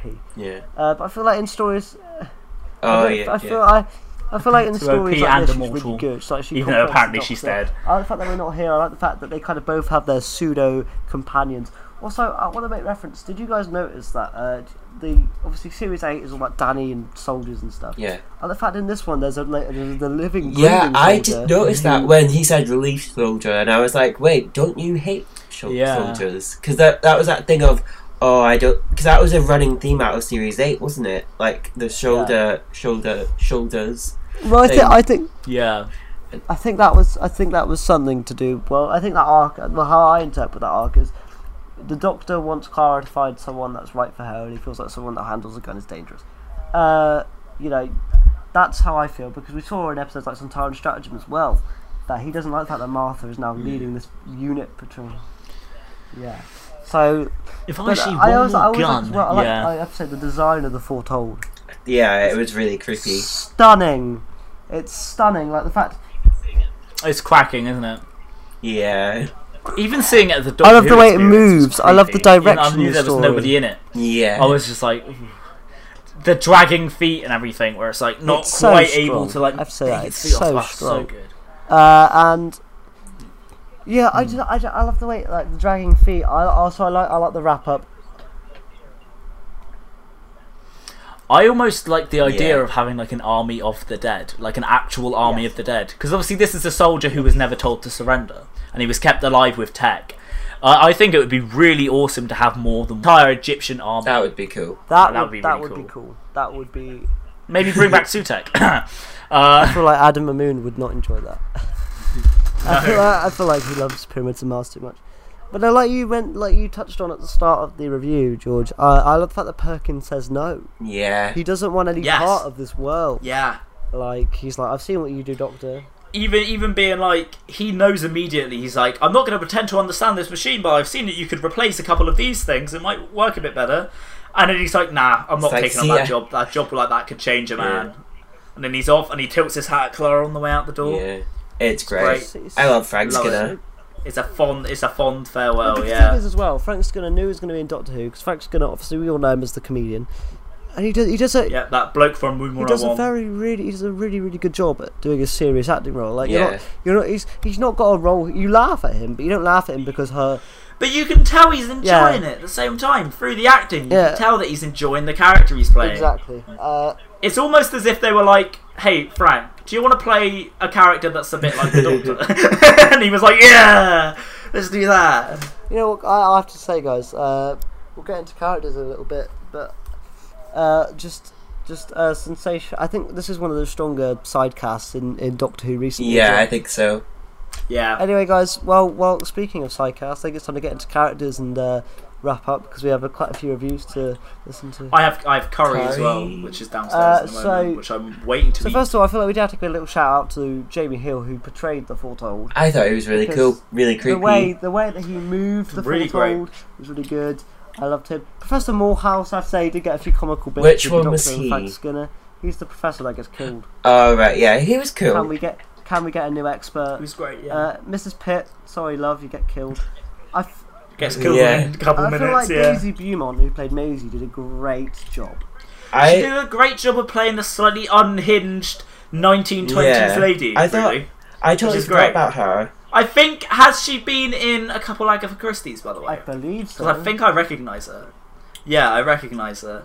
Because I'm a big fan of some murder mysteries. And then I think someone who I think gives a very great performance, although it is very understated, is John Sessions as Gus. Oh my god, yes. Gus, so creepy, so sarcastic, just love it. Love him. He's so great. Yeah, and then we have Captain Quell, who was portrayed by David Balmer. He had a very nice character arc. Yeah, I like the fact that he's like no good soldier would die with bullets in their gun and stuff like that. In his gun, stuff like that. And then I think everyone's slight favourite is Perkins. Oh my god, yes. We've talked about him so much, but love Perkins. I love Perkins.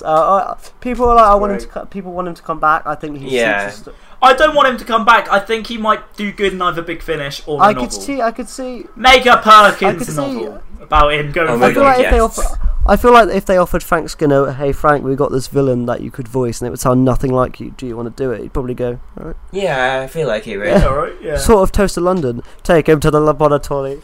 He could be useful. Yes. Yes. Alpha Centauri. Alpha Centauri. And then I was going to say we have our regulars, but this person's rarely in the episode. Simon Anderson is Danny Pink. I don't know why he's third credited, I guess because he's series regular. No, yeah, I guess. He's alright. Danny Pink's Danny Pink, innit? He's okay. Yeah, Jenna Coleman... He gets hit by a car. Jenna Coleman is Clara, one of her strongest stories. Why did you laugh? One of her strongest stories. He's on the phone and he gets hit by a car. This is what it is, he gets hit by a car, isn't he? Yeah. Here's what it is, he gets hit by a car. Jenna Coleman is Clara. It's when it's the Doctor Who poop when it's like he gets hit by the car and Auntie Mabel picks up the phone and come outside and he's like, "Hello, dearie, it's Auntie Mabel," like all of that rubbish. Anyway, yeah, Clara's alright. So's the Doctor. The Doctor, Capaldi, does a great job. Oh my god, he's one of my favourite Doctors. I fucking love him. Does so well. Anyway, guys, this is definitely because George has curry, we have audio clips to listen to today, which is going to be really exciting. Ooh, Because Callum, I'm a bit intrigued. What is your number out of 10? Number out of 10, I would say 7. All right, George, please. I was going to give this one an 8. Oh, I was going to go 9. Oh my god. Were you? Yeah. Woo! That is a big score. I really. I think it shows that we haven't really complained about this. Like, if you went, really, what's your problems with it? I'd probably go, I get a bit bored by this scene when Clara's on the phone, but I don't. For me, that's not 2 marks down, so I'm gonna go 9. Interesting. Nice. I would like this one. It's one of Capaldi's best stories. Yeah, I do anyway, agree. Guys, I think it's before really we great. get on to the audio clips, we did have some of you lovely listeners put your opinions on the story on the Twitters. Twitters. The old Twitties. So, Twitter. So we'll start with Joe Bowers. An enjoyable mid-season murder mystery with lots of suspense and thrills. Capaldi and Coleman are great, and the guest casts are good. The Foretold is excellent, scary monster, and one of the best one-off designs of Monwho. Definitely one of the better Series 8 episodes, an 8 out of 10. Yeah. Then, Cool. Nice. Then the second review we got, which is starts off with, "This is not a review," and this is from Anton. But this is not a review, but a request. George's gonna love this. Please, can you bring back Owen Wilson? He's the best thing to the podcast ever existed. Oh my god. Oh my god, that's so good. I should be on the podcast full time. Hashtag bring back Owen Wilson. Oh my god. Oh, that's actually amazing. But no, those guys. Our friend Reese did put a tweet review, but he also did an audio review. Nice. Right. So yeah, we got a lovely couple audio clips. Lovely. I can't wait to hear them. Who shall we start with? A few of them were smaller. Essentially, we got really drunk on a Zoom. And our good friend Beef. I'm excited to our hear good this. friend Beef was like, you know what? You guys should do audio clips. So here we go. We are. We'll start because Yes. Alright, so have you allowed me to audio share? Come. Yeah, I can. Yeah, I've done that. Okay, so I will start sharing. Should be able to now. We'll start with Reese, considering he did a Twitter one. Yeah. So this is Reese Jenkins with his review of Mummy on the Orient Express. Okay, so Mummy on the Orient Express. It's an okay story. Capaldi's acting shines completely through it. Amazing performance. Clara's even pretty good in it. Frank Skinner is really good as Perkins. I liked his addition to the episode. The Foretold is... the design of it is really cool, the mummy design. And, yeah, I'd probably give it a 7.5 out of 10. Ooh. Nobody else has given it a 9 yet, Alex. Look at that. Yeah, look at that. Right, this is a really, really, really short one by our good friend Macaulay. So I've not really seen Mummy on the Express since the broadcast, to be honest, but the best thing that has come out of that is probably Foxes with their cover of Don't Stop Now. And that's all you need to know from that story. That's all you need to know. Fair. That's all you need to know. Is that all of the audio reviews? No, mate, there's 6. There's what? What? 6? Yeah. Where did Oh these my come god. This next one is Owen Lockhurst, better known as Who Shot Oh my god, Owen. Owen. So, Mummy on the Orient Express, I really love as a story. It has a lot of built-up tension to it. I think that Capaldi is great in the whole thing, but yeah, still not a fan of Clara, even though her costume is great. I would give it 9. He said 9 at the end of that. A 9. There you go. Wow. You got a 9. So I got a 9. You got another 9. So far, all 3 of them have agreed with us, haven't they? Yeah. Yeah. He agreed with one of us. This next one is Aaron. The Mummy on the Orient Express is actually my joint favourite Peter Capaldi episode, along with Time Heist.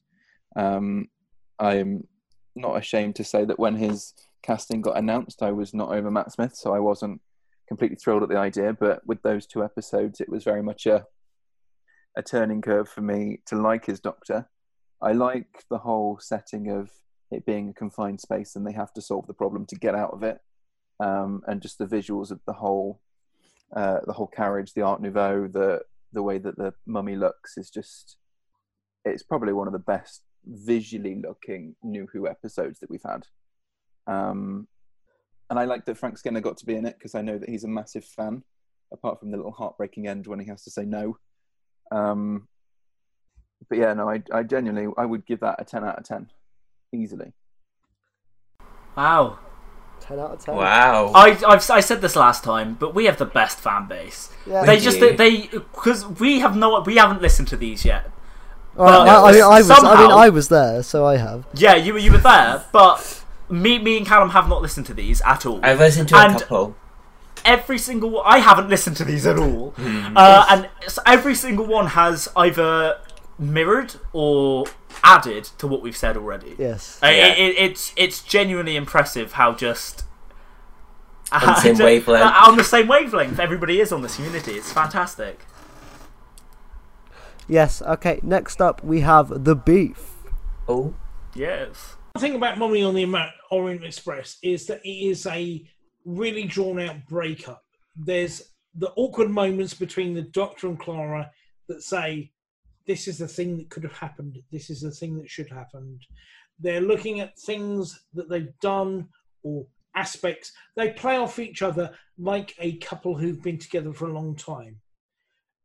What's great about this episode, it plays off a time perspective. Everything is time pressured. So when Gus kicks in, everything is on the clock. And that keeps the momentum, keeps the time of the episode going. What I would say isn't great is the Dowager's daughter, to be honest with you. She just feels like a blank slate, to be honest with you. Everything else is good because you have the ticket inspector who has a past, has history. Everyone has their own baggage that they bring to this episode. Be it the Doctor with Clara and the Doctor. You have the inspector of the train. That's great.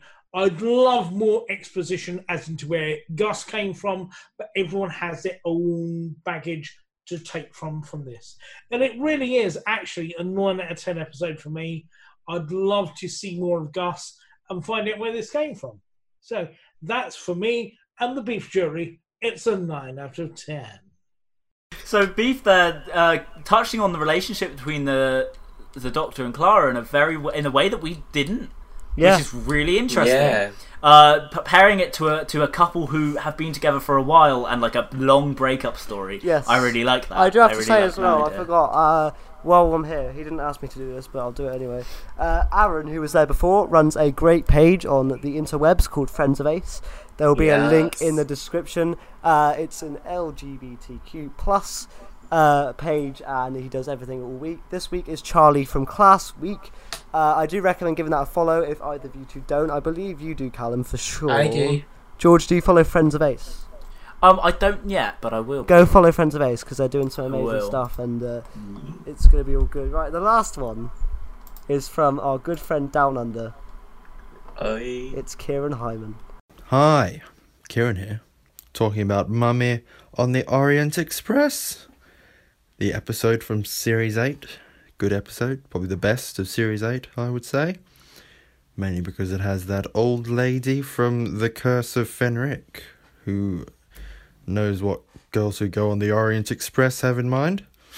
She was also in that Syl spin-off recently, which was good. It's a good film, worth keeping. Certainly a film I would keep and not yeet. She dies in the first 2 minutes, though, so the whole thing sort of goes downhill a bit after that. The costumes in this are pretty good. It has a Queen song in it as well, this program, with foxes. Foxes, the singer, Foxes. Plural. Funny name for one person. Although all the long shots in this are a body double because she was unavailable for filming with everyone else, so there were two foxes. Yeah, makes sense. I don't know, we don't have foxes in Australia. Frank Skinner was good though. I'd never heard of him before. He was in the Five-ish Doctors. We don't have Frank Skinner in Australia either. Although the Mummy came to Australia during the Doctor Who Symphonic Spectacular of 2015, which was recent in my imagination. And the whole thing ends on a nice little scene on a beach. Aaron's probably been there. Aaron's been everywhere. And then it has that other smaller scene at the end where Doctor Who and his friend Clara go off and continue their adventures after Clara tells some lie about her boyfriend Danny Pink. God rest his soul.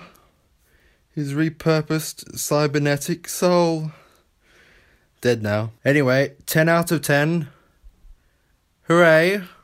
Oh my god, this guy. Okay, That was the best review we've ever Yeah, had. I'll try and The best. I'll try and my haggle God. people for more audio clips. That is my sense of humour right there. He's dead now, oh. Gets So it no, back up. generally, thank, I love it. Thank you to, Oh, that was to, actually to, great. to my friends there that did that on a drunken Zoom. Kieran actually Any- redid his. Any more that we can get, like for next week, for the week after, keep on sending them in. 'Cause Yeah, those keep are on sending great. them in. Yeah, send in the Getting audio. to hear your Obviously- voices obviously is we fantastic. obviously we love if you guys just want to write on the Twitter page. But obviously the, Yeah, of course. the audio clips are Just amazing. get in contact with us already. Yeah. Get in Come on, leave a comment. Yes, exactly. So no, Subscribe. Thank you all. Now Punch that like button. No, we're not going anywhere. Just, Digging that we're bell. not going anywhere just yet. Because Oh yeah, we've got an we've announcement. I got forgot an about this. announcement coming this Monday, and I will get it out for Monday. Ooh. Because Oh, you know what? I was like, what? this is What? important. What is this? I was like, what's going on? We have You weren't a part of this. literally I wasn't on, there. Literally on the same day. So normally we record the podcast at about 2:30, 3 o'clock. It's now almost Yeah. 6. So I'm Oh, getting God, very, yeah, I'm getting And I'm very- hungry. I'm getting very hungry too. Me too. But we actually had a lovely interview with Blair Mowat, the composer of Class and the Torture of Big Finish Audios, which will be Yeah. coming out. It was just me and Callum. George was busy. So that's going to be coming out on Monday. And then, Callum, this is easy. What are we reviewing Yeah. next week? Oh, we're going to review Iron Man 2. We're going to Yes. continue with our Nice. Marvel marathon. I am looking forward to this one. Yes. Iron So Man am 2 is one I. of my Because it's favourite actually Marvel on Disney films. Plus. Yes, it's just easy for us to get to, and I don't have to spend money on YouTube Hopefully, it'll be because I better than refuse to Iron own Man. Incredible Hulk. But no, before we go, plug stuff. What's going on? Did in you this just say week? hopefully better than Iron Man? I said, oh, Hulk. I meant Hulk. You definitely said Iron Man, I though. meant, you I say meant, Iron I Man. meant Hulk. It's definitely better than Iron Man. Shut up. I gave Iron Man the highest grade, but I like it the least. Yeah. I'll go and follow the quiz, the Doctor Who virtual pop quiz at the Doctor Who PU1, and also go and follow me at Callum MacArthur _ on Twitter. Go ahead and follow me on Twitter if you want at untempered prod, because I prod untempered things. How's that production thing coming along that you teased? Oh, so I'm going to post my final results. Basically, I've realised I don't really have the patience for deepfakes, and my computer graphics card isn't too great. So I'm going to post what I managed to get out of it, which was about a day's worth of training this AI on doing what it was that I was doing, and I'll post that to my YouTube channel, Untempered Productions. That's shuns on the end of Untempered Prod, and you'll be able to see that. I'm also thinking about uploading a couple new videos because I want to get back into uploading regularly during summer, just as something to do, keep me busy. Awesome. Well, guys, you can follow me on Twitter at AlexKing_Dom. You can follow the _Dom. I'm trying to pick a podcast now. Stop. Go on. You can follow the podcast on Twitter at the Timeless Prod. Pod, not prod. Because I was going to say because we prod untimeless things. But there is a rewatch going on, I believe, and last time. Did you? That's staying in. Oh my That's God. That's staying I in. dropped the mic. Hopefully when George. That's great. Hopefully when I'll be next week. Alex's mic will be better because I will have fixed it.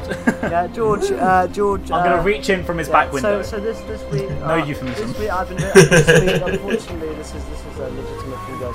I legitimately have had a problem. So George will be bringing over the groceries, and I might just get him to fix the stand.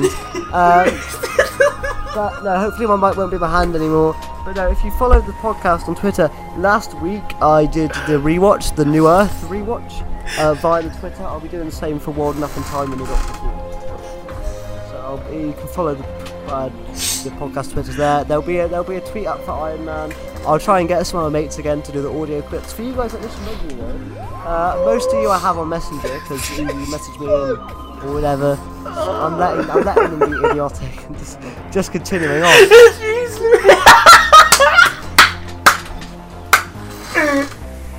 What's happening? I said something and then we just went. Oh my god. No, if you guys want to just send me a message with the audio clip, we'll be sure to play then. instead. Obviously, we love a good treat. We love a good mix, but I think we have to say we did enjoy the audio clips there, so I'll try and get a few people to do another one because that was genuinely hilarious. Yeah. But until next time, guys, next week, me and Callum will see you on Monday for a review with Blair Mowat, with an interview with Blair Mowat, sorry. And these 5-year-olds will hopefully grow up by next week, where we review Iron Man. I hope that in the pod you hear the joke slightly. I hope you do. Because that's exactly the. It's such a stupid joke. It's such a stupid euphemism. Yeah. Alright, guys. Anyway, we'll see you guys next week. Have a good week, and hopefully it's a lot better than this week. I'm gonna go eat some curry. See you guys later. Bye bye, everyone.